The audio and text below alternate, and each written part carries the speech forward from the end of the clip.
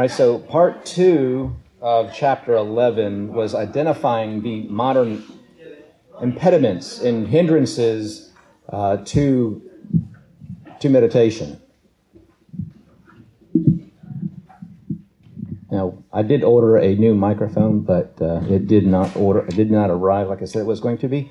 So I'll try to make sure that I'm close to this microphone.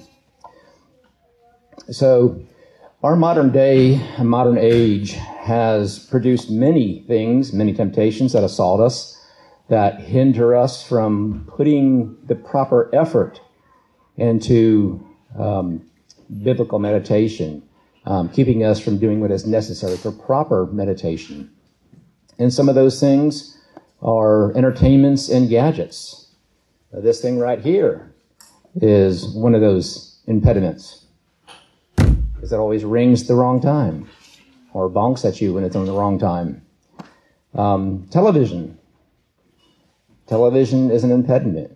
There's like hundreds and thousands of channels, and like somebody said, nothing on. Satellite radio, the book mentioned that you could drive from Florida to California and listen to the same channel the entire time. I remember when I was a kid, we go through some of the more rural areas of West Virginia and Pennsylvania and Maryland. We wouldn't have any radio stations, so we would sit there and we would do what we typically would do, and sing songs and count the cow game and all that kind of thing. And the internet allows us to keep our minds so full of stuff that it's kind of hard to put anything else into it.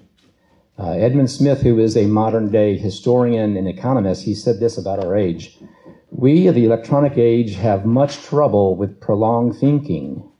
Television discourages it. The average length of a shot on television is only 3.5 seconds, so that the eye never rests and always has something new it must see. Christians have allowed themselves to come under the spell of electronic images and spend many hours dazzled by them. Thus, even to read the Bible may prove difficult for many Christians nowadays, let alone the efforts required to contemplate in a serious way the meaning of the words."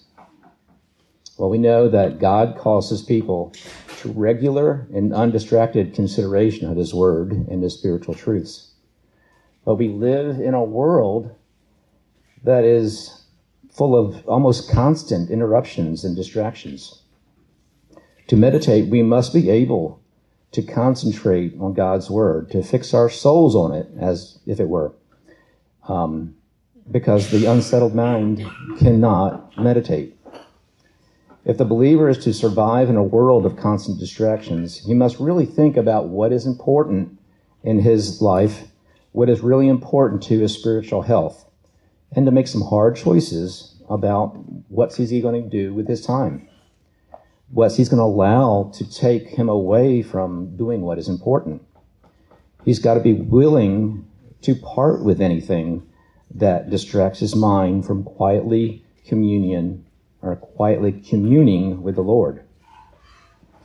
God tells us in Hebrews 12, "Therefore we also, since we are surrounded by so great a cloud of witnesses, let us lay aside every weight and the sin which so easily ensnares us, and let us run with endurance the race that is set before us, looking unto Jesus, the author and finisher of our faith, who for the joy that was set before him endured the cross, despising the shame, and has sat down at the right hand of the throne of God." So what does that say about communing with the Lord? What does that say about biblical meditation? You kind of have to read into it. Let us lay aside every weight and the sin which so easily ensnares us. That kind of tells us that all these things that are around us kind of vies with our time for things that are necessary for our spiritual health. And the sin that so easily ensnares us, that tells us right there.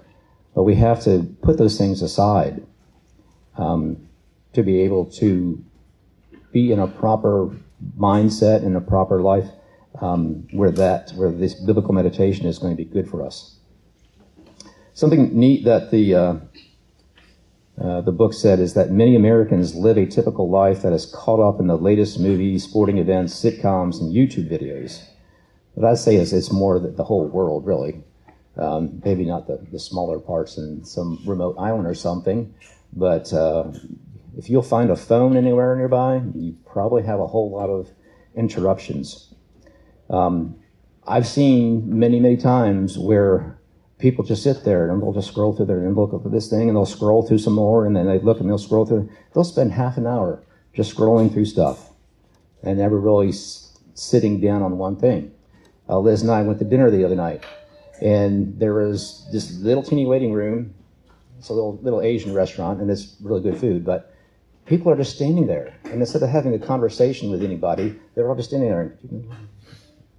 There was like 6 people with telephones out there, and even people, there weren't just 6 single people, there were parties, and Liz and I were talking, these people going, I don't understand that.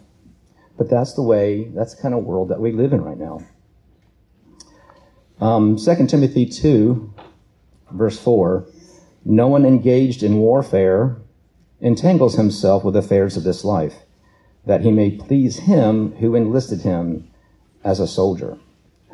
And we are in a battle. What does the book say? God's battle plan for the mind. We are in a battle. We are in a holy warfare with God's enemies who also should be our enemies. We are at war with Satan and his minions. Now think about this, what it says here. A soldier, when he enlists, should be thinking about and should be all about executing that warfare.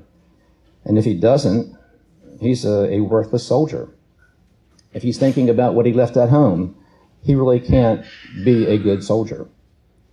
So we, as Christians, we have a great responsibility to please Christ, to approve ourselves to him, for we are in a battle.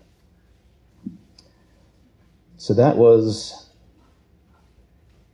some of the distractions and entertainments of gadgets. Let's continue on.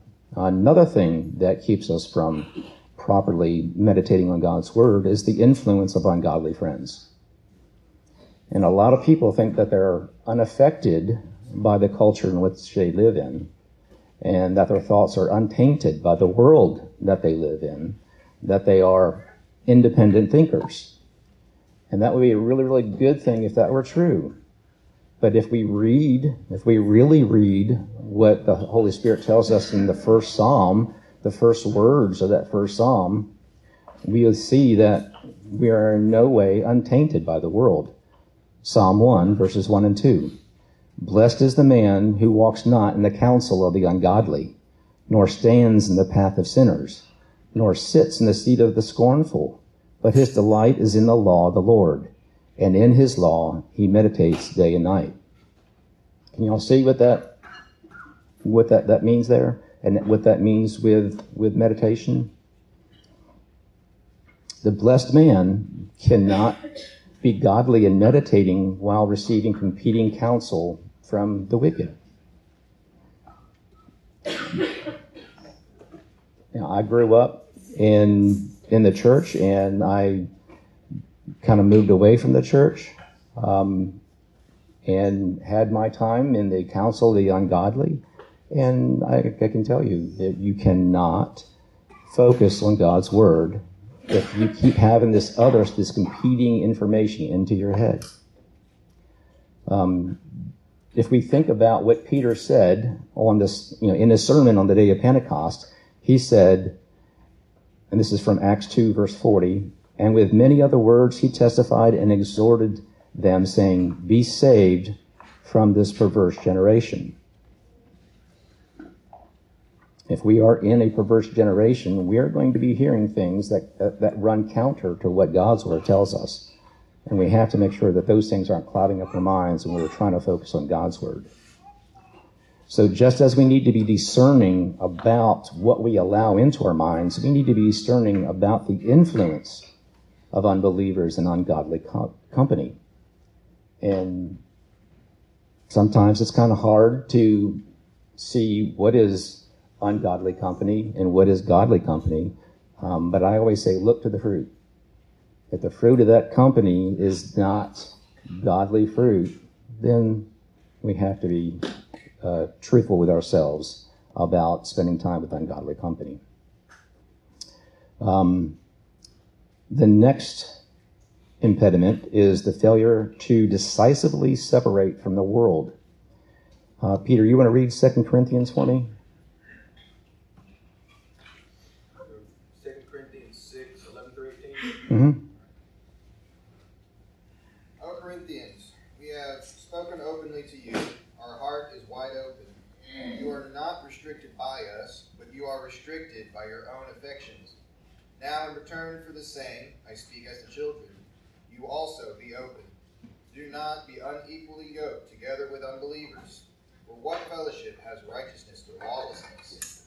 And what communion has light with darkness? And what accord has Christ with Belial?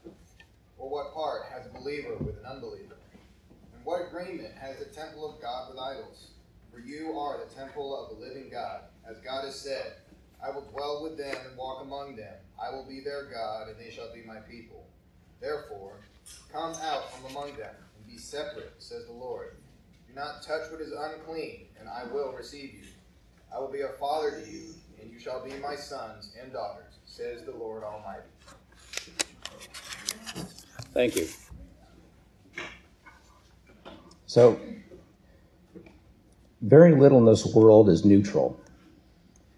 And anything that hinders us from running that race that we just spoke about in Romans 12, and that includes with communion with God and meditating on his truths, that is part of the race, really. Anything that hinders us from doing that is actually wicked and something that we should remove ourselves very far from. There was a really neat quote in the book about odor, and I want to read that to you. If a believer fails to separate from the world, eventually its odor will overtake his mind and soul, like the smell of rotten fish in a room full of flowers. He will find that he neither enjoys nor desires what takes place in meditation. That really is it's a meaningful quote. Simply put, sharing the same goals and daily habits with the world will hinder our walk with the Lord. And even though we walk this earth, our hearts must be in heaven. Our thoughts must be focused on things eternal, because one day all of this is going to burn up and be no more. So letting excuses and hindrances stop us from properly meditating on God's truth is dangerous for our souls. So let us remember we are all in a battle and use all the tools that God has given us to do this. Any thoughts? Any questions? It's been kind of quiet. But I hope y'all, you got something from this chapter. It was a pretty good chapter. Russell? I was just going to say, it reminds me of a saying that they have in the military that you don't rise to your level of expectation, you fall to your level of training. And the idea is that when something significant happens, you don't always rise to this hero status, but you fall to whatever training you've been in. And so if your training is really good, then you won't fall, you'll be fine. And in meditation on God's Word and making ourselves, having access to the means of grace that's our training. And so when difficult things happen to us, or when we're in difficult situations, or we're around the wrong company, we're not always this hero that we think we're going to be, but we fall to whatever training we have. Mm-hmm. And so making good use of meditation, the means of grace, helps significantly in that. That's true. And I like that soldier. What's the word? reference. Okay. Anything else? Meredith? I was thinking in particular, I think just because I have young people in this age group, but in terms of being wary of friendships, not just I think most people can easily spot someone who just is flat out does not love the Lord, is not a Christian openly, but I think the ones that are more dangerous are the ones that can say just enough right things, or they're like, oh no, that friend of mine, they go to church, but their theology is not necessarily in keeping with the Lord's word. And it made me think last week in the sermon when James was talking about not going to scripture looking for the answer that you want to hear, and I think our natures are to go to friends sometimes as well, looking that are going to